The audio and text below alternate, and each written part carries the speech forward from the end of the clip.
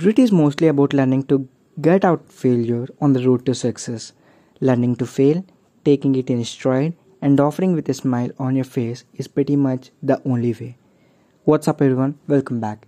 If you're new here, I am Aditya Mulukuri, the host of TATS Podcast, the great feature for your bright future. And today in this episode, I would like to discuss about how does one develop their grit.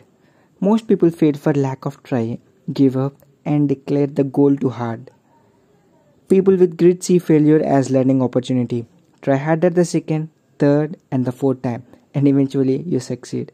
Grit is learning to win arguments with yourself such that when you find yourself in a tough situation, there are no excuses, only action and inaction, both of which have consequences. You can start small.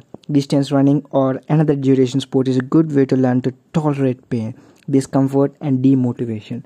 When you feel like quitting, buck up and push harder.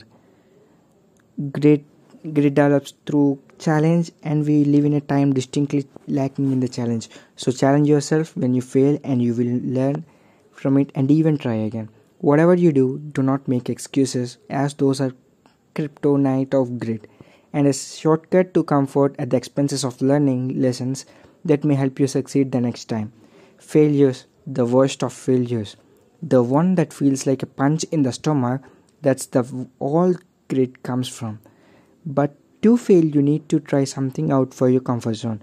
There's always a choice to stay in your comfort zone, but then there's no official thing like there's always a choice to stay in that.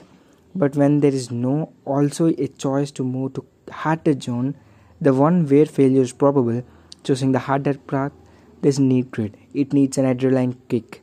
But once you have taken the harder road and travel to a point of no return, remember to close your eyes and keep forward when failure strikes.